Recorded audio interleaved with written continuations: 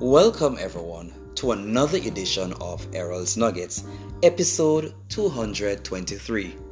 Change the plans, but not the goals.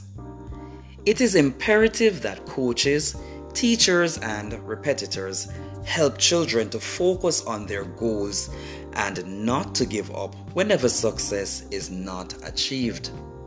If the children fail to maximize their true potential due to their own negligence or the competition was beyond their reach, now is the moment to change the plan and keep the goals alive.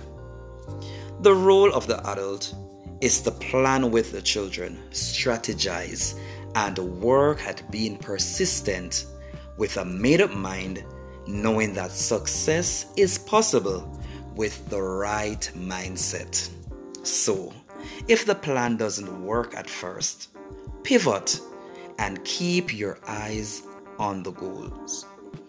I am Errol Campbell, and remember to change your strategies and methods if you wish to, but never change your goals.